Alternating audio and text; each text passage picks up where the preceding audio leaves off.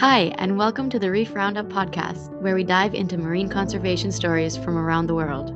We're your hosts. I'm Graham. And I'm Tamara, and we can't wait to dive into this episode. Join us and meet some of the many amazing people who are doing exciting work to save the ocean for future generations, with a focus on restoration, ecology, and the environment. We hope today's show is a wake-up call, but also brings you both hope and inspiration as you learn about the amazing work that's being done and how you too can be an ocean champion. Let's get started.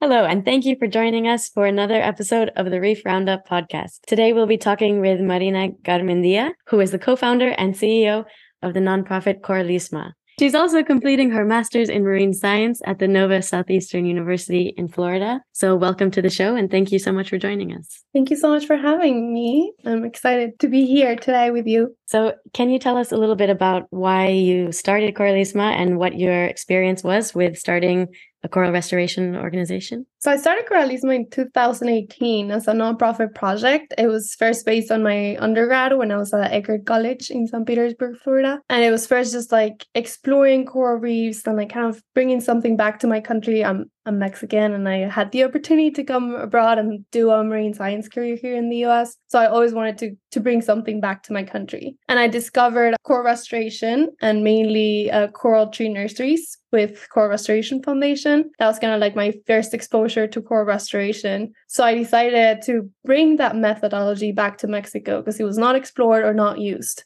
And it was very successful here in the Keys. So I was like, why don't we have this? So I went to CRF and got like certified to bring their method back to my country. And I established the first coral tree nursery down in Playa del Carmen, Mexico. So this was first just a nonprofit project just to see what happened, if it was successful or not, if it was viable or not. And all of this was done with Isa Rios, my co-founder. It was like we were just friends at school. We just like wanted to do something for our country, and we decided to go ahead. Turned out to be very successful. We actually did part of scientific projects on that too. We did an exposure on our school about like telling them what this method was successful and why it was like something that should be employed down there. And then after that, we needed to like expand more, add more money, add more projects. So like it was just the right time to actually go bigger. So that's when we decided to become a nonprofit organization in 2020. But this was mid-COVID, so a lot of changes happened too. But we were actually able to be established down in Mexico as a nonprofit organization and actually starting to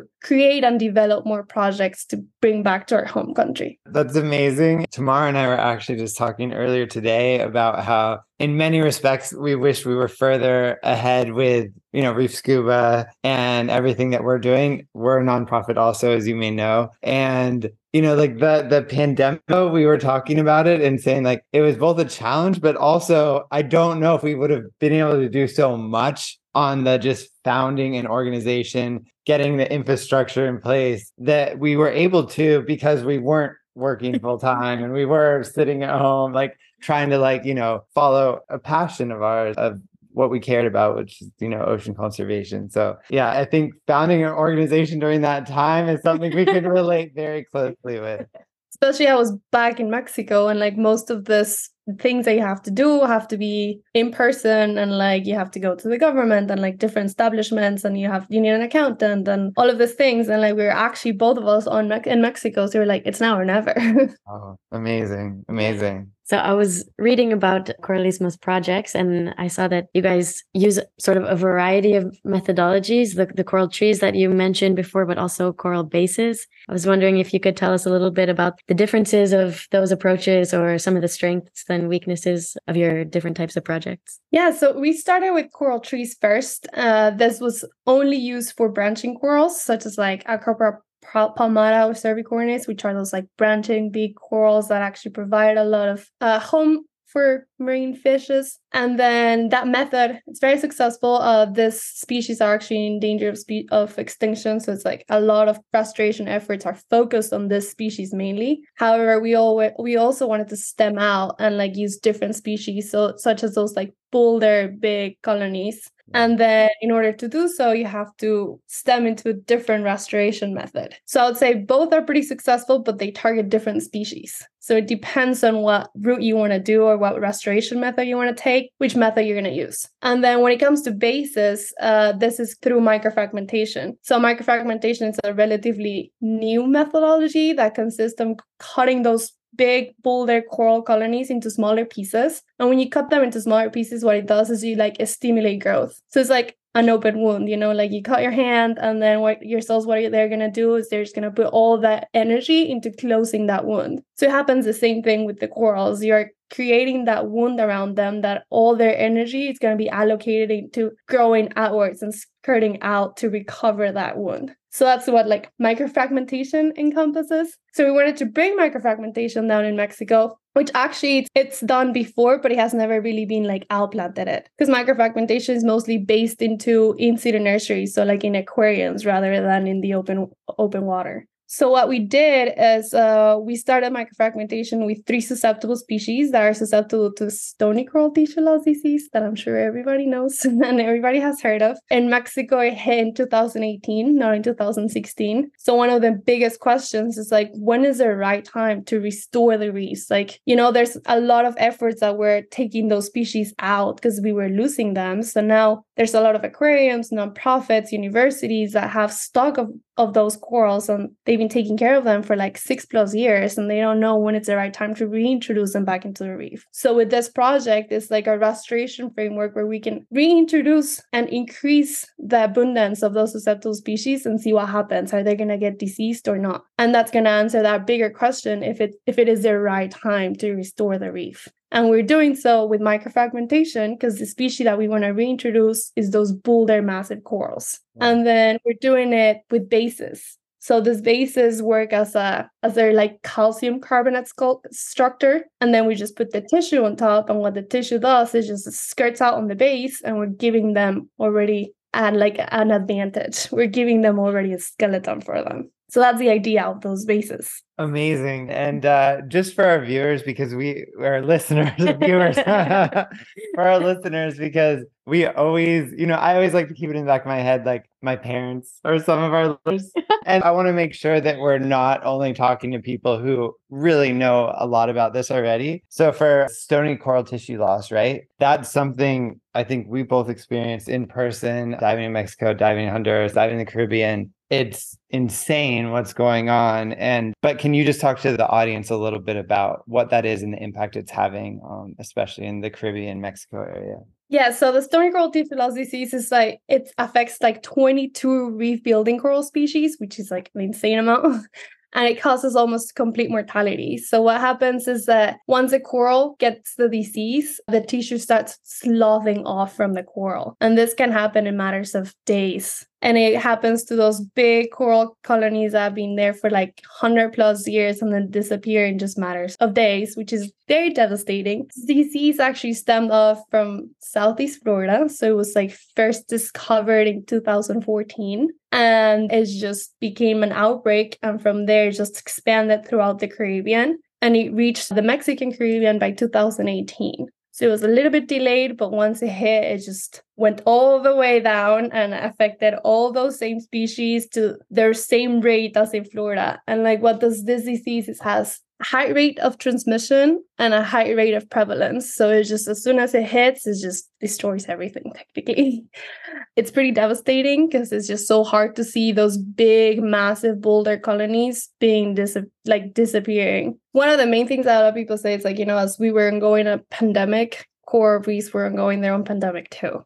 Wow. And that's just called stony coral tissue loss disease. And the main thing is just this has high rate of transmission and high prevalence. It's also not known if it's on the water column, in the sediment, in the tissue. It's just been, since 2014, there have been so many studies being done, but science takes time. So there's nobody really knows where it comes from or where it stems from. So there's no really a way to eradicate it. There's been a lot of probiotics and antibiotic paste that they've been developed to put on the corals, but that's not a sustainable pace. Yeah, it's devastating. I was diving in Honduras and I was on an island that it hadn't hit yet, but the island right over had been hit by it. And like you'd go diving on the two different islands, which are relatively close to each other. And it was just day and night as far as not only of the health of the coral, but so quickly when the coral die, the whole ecosystem around them, fish, etc.,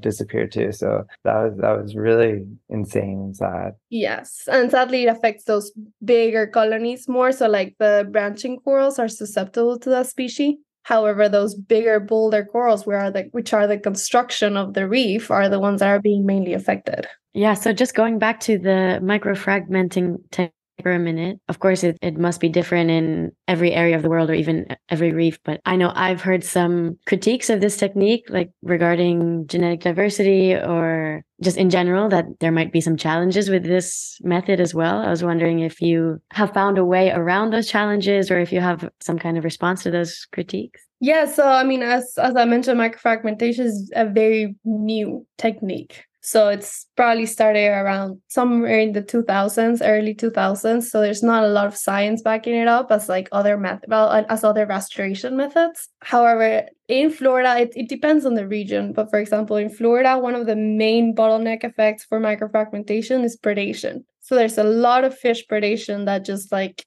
eats out everything you outplant, and then you reduce whatever you're trying to restore. For example, in Mexico, it was the first time that we reintroduced microfragments to the actual reef. Wow. So that's why it was like a big objective and like a big thing that we really wanted to do, and like one of our big goals, because we don't know what was the fate of those fragments because nobody has ever done it before. So that's why we chose microfragmentation, because we really wanted to see what was going to happen. Yeah. However, microfragmentation, since you put those fragments so small, the fate of them, it's pretty hard. Like they have a lot of stressors, such as disease, bleaching. Right now, we're currently dealing with the most bleaching and highest bleaching event ever recorded. So just bleaching has been insane. You also have sedimentation, you have microalgae, you have predation, and all of this is just constant stressors for this very small corals for them to deal with. Another big thing too is that you're cutting already sexually mature corals into smaller pieces, and these smaller pieces are going to invest their energy to grow out, not to reproduce. So in some way, you're diminishing this reproductive potential for corals to do so, which is not ideal. I mean, it says that a lot of literature says that in like 2+ years, it will recover that capacity and like reproduce, but who really knows?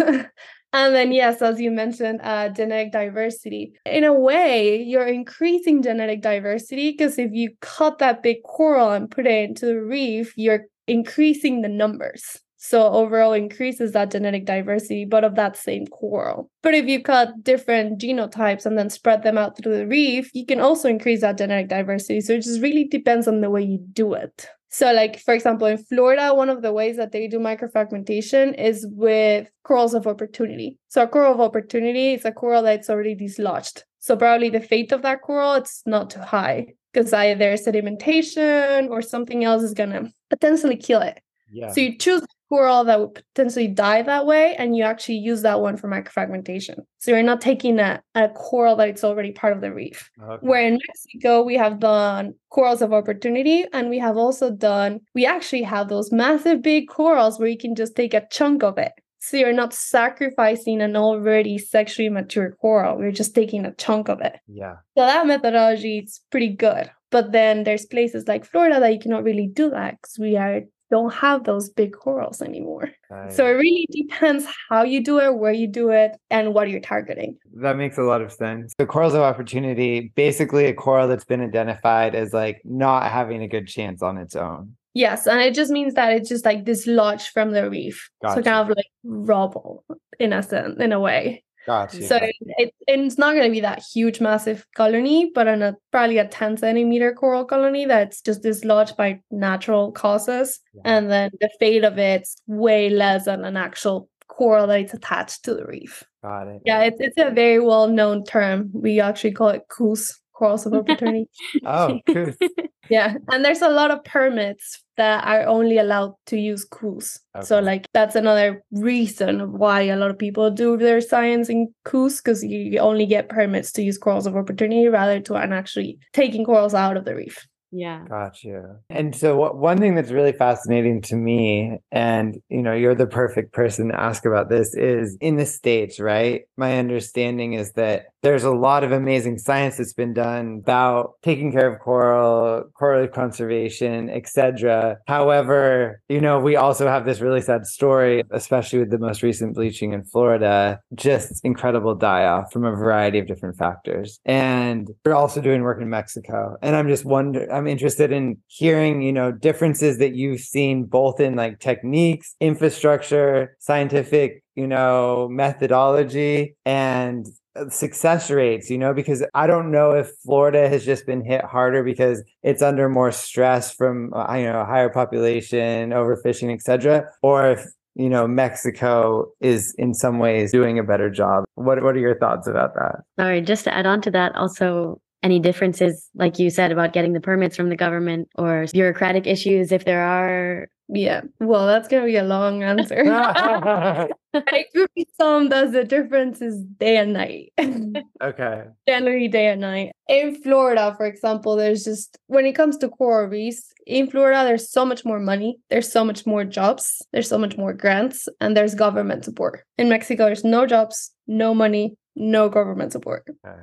So that's just everything, right? Yeah. So that's why Coralisma is based on bringing things from the US to Mexico. Because in Mexico, I'm not going to get anything. There's generally no grants that support coral reefs. No NOAA, no DP, FWC, nothing. Yeah. So then it's just very challenging to do science if there's no money. Of course. Yeah. So, I mean, there is, of course, nonprofits and universities and some government facilities doing coral restoration, and they're not behind. Like they're doing the right things. Their science is correct, but they just don't have the resources or the people. So it's just a very slow, disorganized process but we're very creative.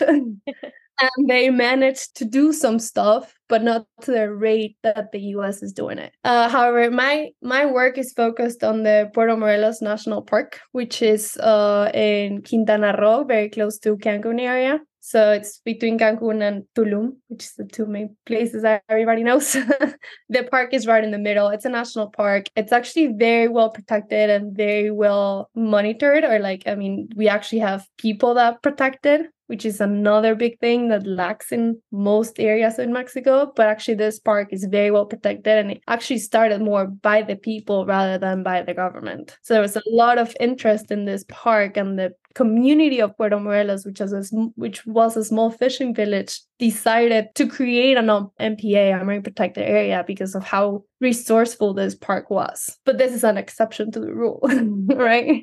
Yeah. And then, but this park right now, well, it was bleaching is killing it, but it was thriving. Like compared to the reefs in Florida overall, even in the Keys, the park is way better in terms of coral cover, coral abundance, health. But we just don't have enough resources to actually know how well it is doing. And also, the infrastructure. I mean, like Cancun is a very tourism area. There's definitely a lot of developments, a lot of hotels and everything, but it was a delayed start compared to Miami. So the stressors that we have in that area are delayed compared to what we have here. So it's probably here we are talking about maybe at least 10 plus more years of that constant damage to the reefs rather than in that area. Okay. So there's a lot of things, both good and bad. Water quality, both places, pretty bad. When it comes to the government, that's the worst part. I mean, like working here in Florida, getting permits, getting grants is relatively easy as long as you're doing things right. In Mexico, it's a full challenge. Like it's just bureaucracy is very high. It's very hard to be connected, very hard to get in, basically ruled by a small inner circle that everybody just went to the same school and are on the same area. And then so they won't let anybody on the other side go in, if that makes sense. Wow. So it is very hard. So when we started Coralisma, it took us at least a year to be able to figure it out how to even move around it. But yeah, it's very hard. Amazing. Well, that was such an incredible answer to an unfairly complicated question. So thank you. Yeah, I hope I answered to the most of it, but Yeah, you did. Thank you. Wow. I mean, speaking of Puerto Morelos, I think you told me that your thesis is talking about whether or not this national park would be ready for the introduction of susceptible species. I was just wondering, how do you know if it's ready, or how do you measure this? How do you measure the success of these projects? Or what does ready mean to you? well, yeah, I mean, it's my thesis, so it's like 10 questions to say why it's ready. But it's so my thesis is part of that basis with microfragmentation. So again, is that the idea of reintroducing these susceptible species back in the park and see what happens. And the success is being measured by different variables. So one of the variables is tracking the fate of the survival of these microfragments to see if they are surviving, if they are not, and what is killing them. Either they're getting bleached, they're getting diseased, they're getting predated. Sedimentation is a threat, microalgae is a threat. And we're also doing roving divers. So roving diver, it's when a diver goes around a delineated area and they are counting how many natural colonies are in that area and if they are healthy or diseased. So then that way I can have a disease prevalence from that area. So I can know that, let's say, 10% of the natural colonies are diseased. And then I have the same method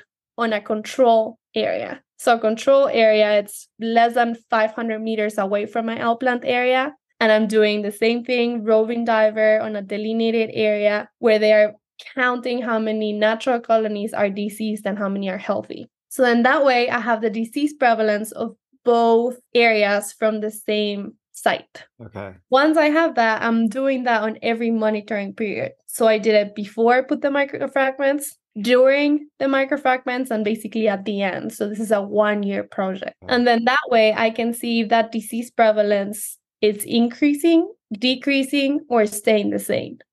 So if that disease prevalence increases on my outplant areas, it means that the addition of microfragments is increasing that disease prevalence on the outplant sites. But if it's increasing on the control area, then it's not by microfragmentation for my microfragments, it's just by the environment. Right. Yeah. It's a little complex, but it's just, Yeah, that makes sense.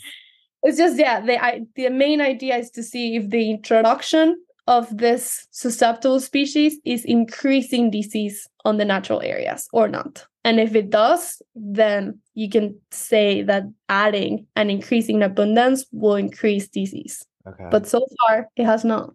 So insider information. yeah, so I'm graduating in December. So my thesis I'm defending in December. So right now I'm writing my thesis, actually. Good luck. Amazing.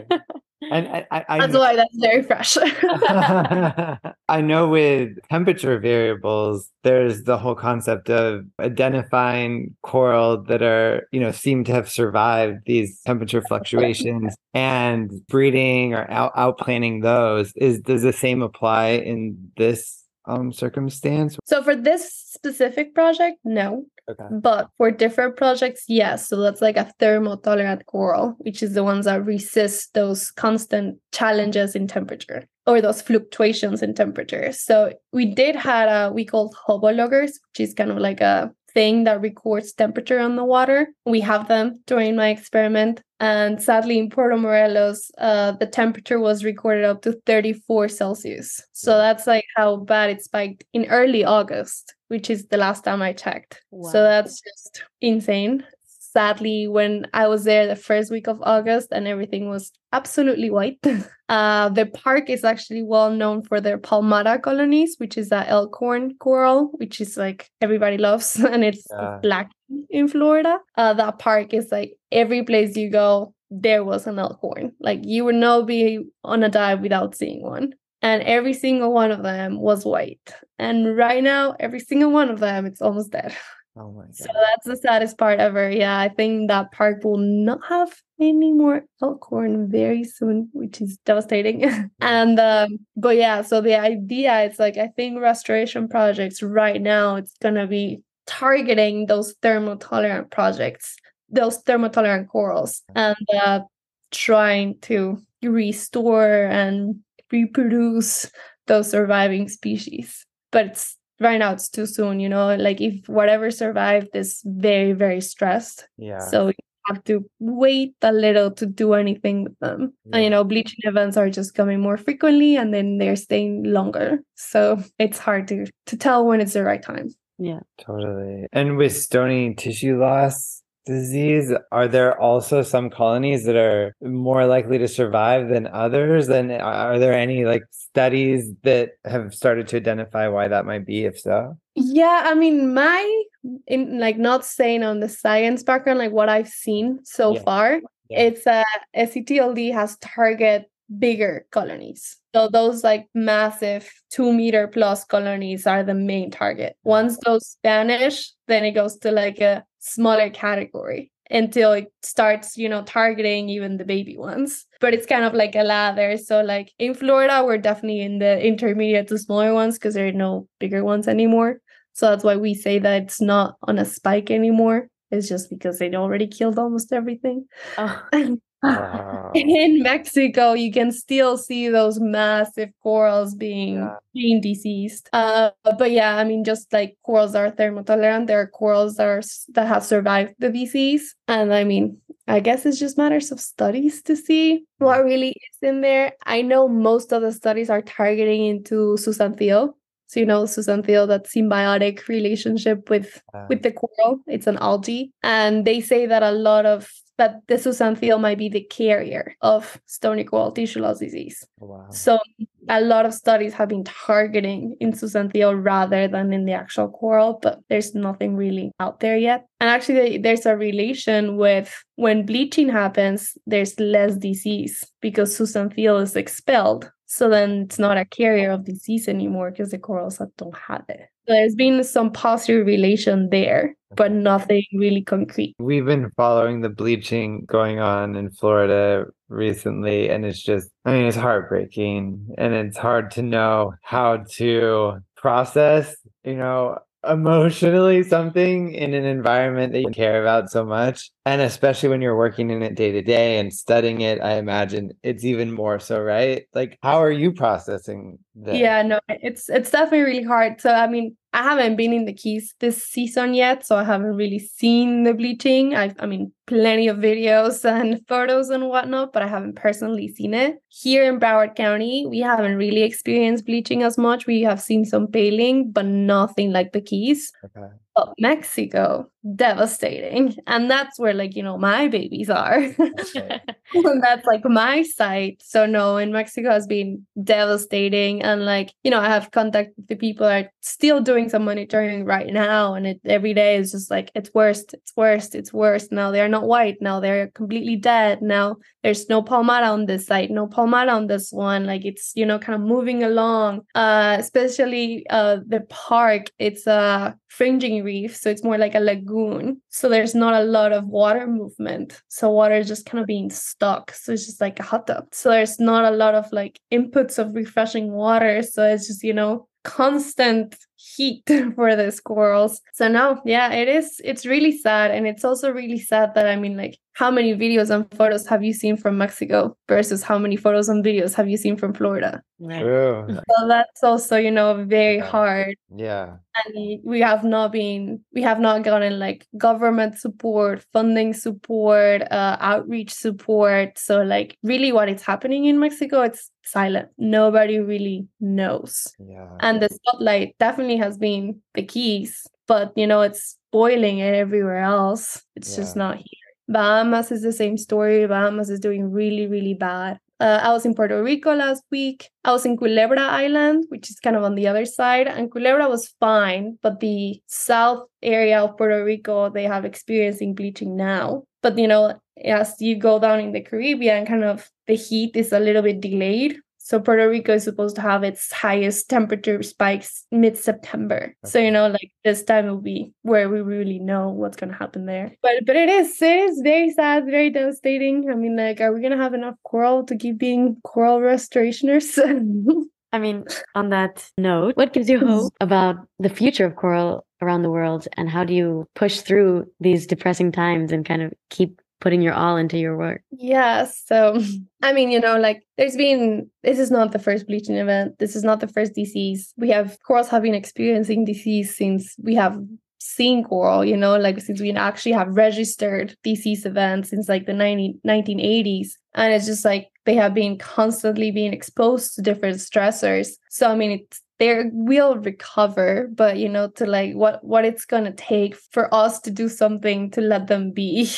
They cannot just be constantly stressing out, dying, and then until we do something for them. There's different systems. For example, the Veracruz Reef system, which is also located in Mexico, but this is on the Gulf area. The Veracruz system had experiencing a lot of stress before the Caribbean started feeling this stress. So the Gulf had first, the wave, and then it kind of like delayed to the Caribbean. Okay. And right now, the Gulf is doing amazing. So actually, the Veracruz Reef system is the only reef system in, I would say, the world that it's experiencing coral increase in cover rather than decrease. Wow. And we don't really know why. So I really want to get into Veracruz system and figure out what's going on there. Yeah. You can do, but I mean, coral it doesn't come and go, but it recovers, and like it really, we put our energy on it, we can definitely not bring it back, but at least recover some of those losses. Yeah, I was at the International Coral Reef Symposium last year. I saw that you presented a poster there, right?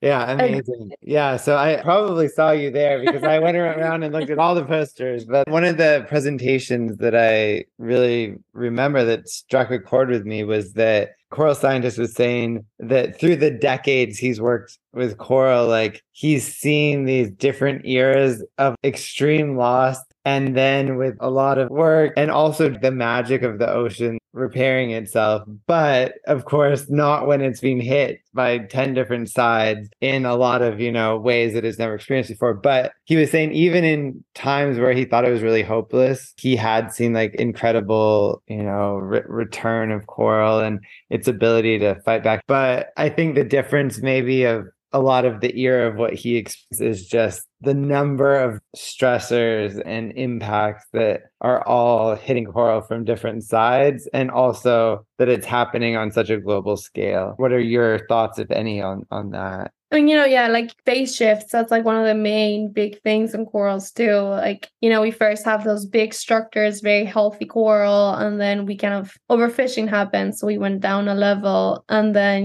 like that Terry Hughes diagram, and then, like sea urchins, and we went down a level, and then, kind of like constantly going down and down and down to the point where we're going to get those like weedy species, which doesn't really provide a structure, doesn't really provide an ecosystem, but it's coral.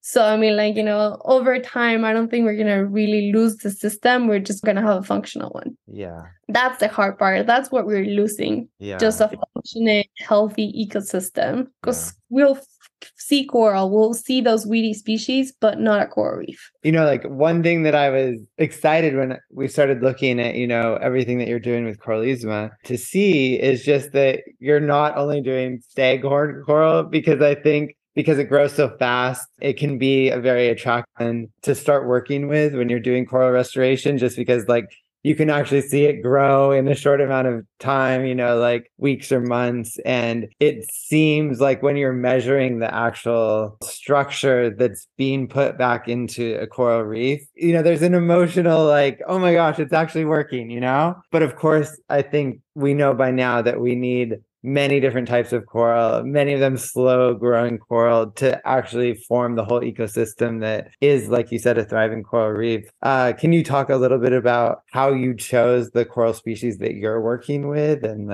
why? Yeah, no, I mean, definitely. Like if you see any Caribbean projects, most of them are definitely targeting those fast growing branching species rather than targeting those slow growing boulder corals. Yeah. But I mean, as a part of restoration, you can not only focus all your efforts on branching coral. Like if you go to an ecosystem, there's so much diversity, there's so much everything that you need. It's a combination of methods. So like you cannot just focus your efforts on one side, rather than it's like a mixture of all of them. So, at the beginning when I was a young scientist that was like, oh, I'm just gonna find the best method and like replicate it everywhere, and then that's it. But no, it's a mixture, like you need the branching, you need the slow ones, you need the gorgonians, like it's you need a functioning ecosystem, and that equals diversity. Yeah. So it's a little bit of everything. And then I decided to target the slow growing species because we didn't have that restoration in Mexico. Yeah. The only one that we had was based on branching ones, and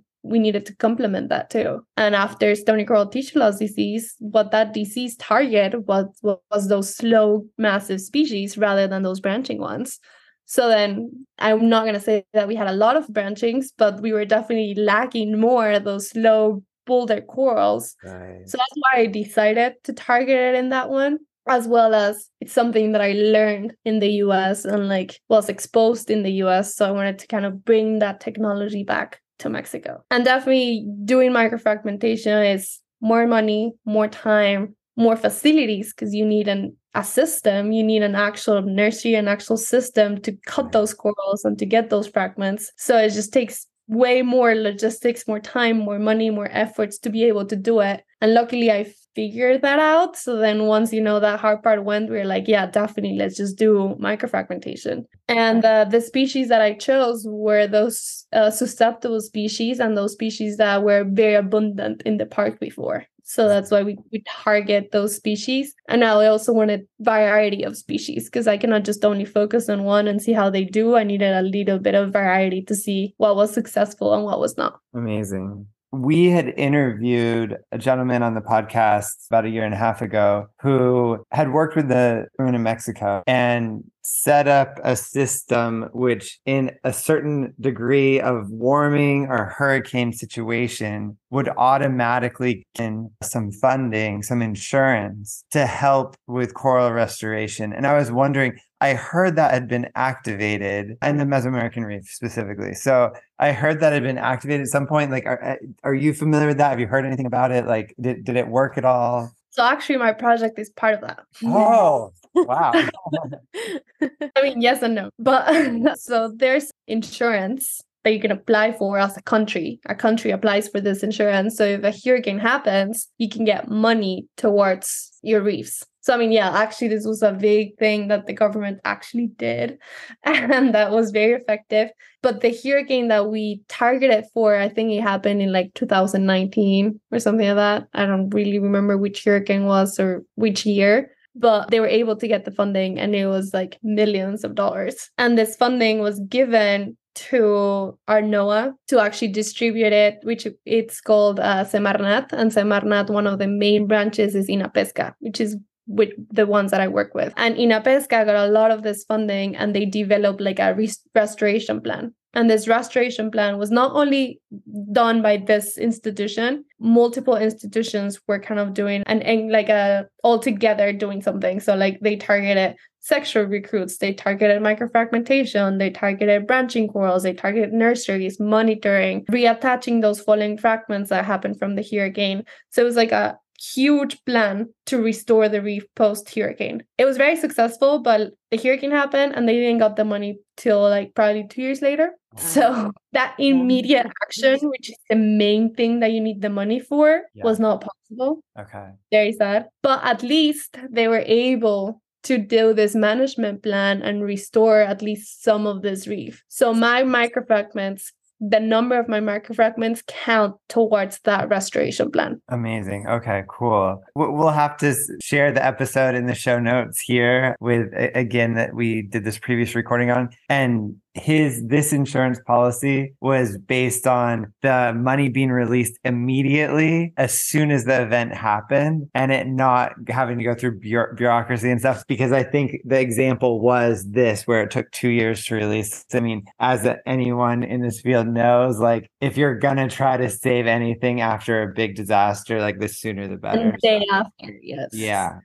And it was towards the Mesoamerican reef system, but basically more to Mexico. And I mean, that's what I know from the government side. I don't know from like on the other side. But yeah, that's what I've heard. Okay, cool. And then my other question, which again, like if there's an answer, great. If not, no worries. So our next interview on the podcast is going to be with the Allen Coral Atlas, who of course do incredible imagery of reefs around the world and try to monitor as much as possible in real time the health of coral reefs and bleaching events and such like that. Have you used that technology or any other technologies? I mean, it could be drones, it could be whatever, that or you see possibility in any of these technologies that you've been exposed to? I do know the Coral Atlas, but I haven't personally used it. We do use sometimes when like in Broward County, especially for bleaching, they did ask us if we ever saw like spottings of bleaching to definitely like put them in this mapping programs, but we haven't really spot anything. So we haven't uploaded it as much. But I think it's very good, especially for SETLD. They started putting us throughout the Caribbean and you were able to know in real time when the outbreak was happening, where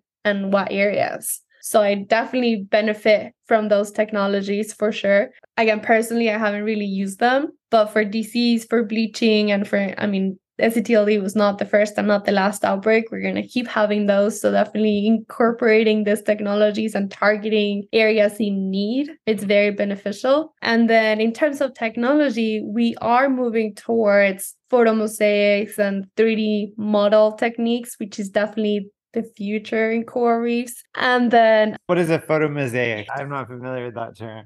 So photomosaic is a collection of images being stitched together to create a wider image. So let's say if I want to take an area, it's a delineated area, you put targets on them, and then you take multiple photos, like thousands of photos at a time, depends on the area. And then you stitch them together using computer programs, and that stitching gives you a photomosaic, that big image. Okay. I'm not an expert on photomosaics at all.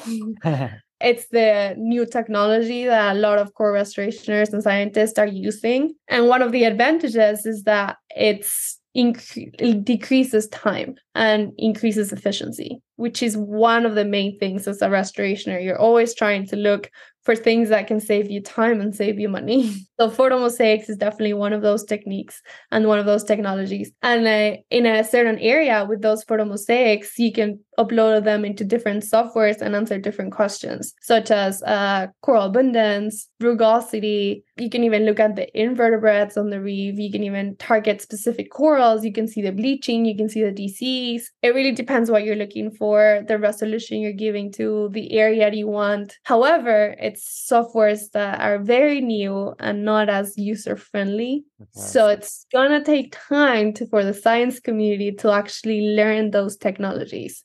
Yeah. And mostly the people that are using them are computer scientists. Yeah. So that's, I would say, one of the disadvantages, that it's not something that like, oh, yeah, let me just Google it and it's done. Yeah. It takes time to download those programs. You need computer power to get those programs. They are expensive programs. But once established and you know how to do it, it's very easy. Right. But starting off, it's very hard. Right. So definitely there's a lot of potential on them, but it's going to take some time for the entire community to switch to that, if that makes sense. But there's a lot of advantages that come from. And we're actually starting a new project with photomosaics and 3D models in Puerto Morelos. So fingers crossed. Wow. Okay. Have you heard anything to do with like AI being used in any way with coral restoration? And if so, like what, how? Yeah, so definitely AI, it's going to be the future too, like everything. One of the main softwares that it's being used for photomosaics is Metashape. And there are multiple ones called VisCore, TagLab, but there's just different softwares, depends on what you want to do. Yeah. But you're definitely training the software. Okay. So you start at the beginning. At the beginning, you kind of have to tell the software what species what. And over time, the IA, it's going to determines that by itself. So it's, as it's going to be a lot of work at the beginning, but if you really train the computer over time, it's going to be matters of a click. So, if you tell the IA, oh, this is Acropora palmata, then it's going to learn what it is. And when you upload that imagery, it's going to highlight it for you.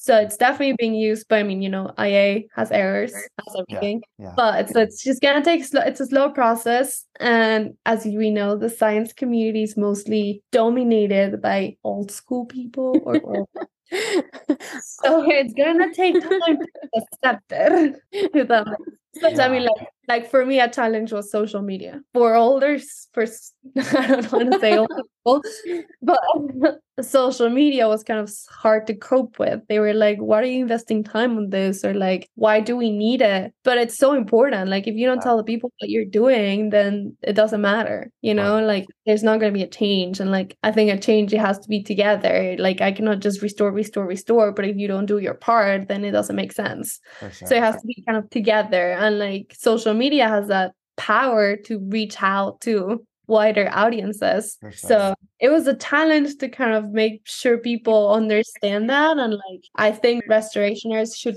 target so much social media and be part of their plan and part of their goals and part of their objectives. And not a lot of people believe on it. And I think it's powerful. I'm actually presenting a poster about the importance of social media and coral reef. That sounds like a fun topic. Yeah. Actually, on that note, then, do you have any advice or messages that you want to leave our listeners with, or who want to get involved or care about the fate of corals, but maybe aren't sure how to incorporate that in their own lives? Do you have some advice to leave with them? I mean, definitely, I would say education. It's very important. So, you know, like, educate yourself, see what's out there, see why coral reefs are important. And like, you're not going to care for something that you don't know. So definitely, like, being educated on the topic is going to change your perspective and change your willingness to take care of take care of our environment. And then, I mean, one way to start is definitely follow us on social media, see what we're doing. Yeah, you can follow us on Instagram at the Coralisma_MX, or you can visit our webpage at www.coralisma.com.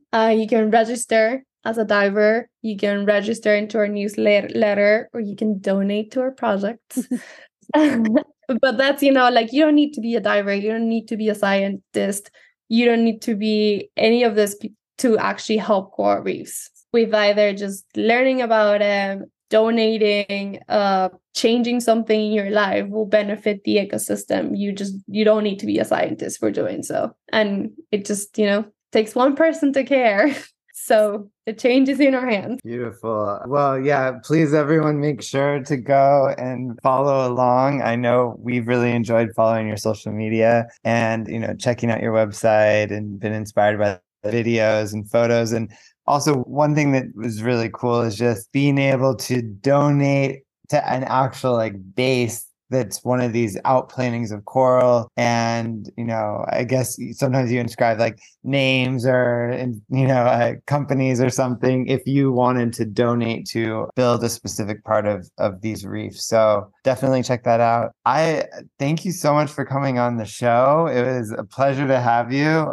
It's always so nice to have a conversation with someone who's knowledgeable, passionate, and where you can just see that they're dedicating their lives to something that touches us very deeply too. So thank you for all your work. Of course. No, thank you guys for the time and for being able to talk in this. You know, I can talk about coral forever. So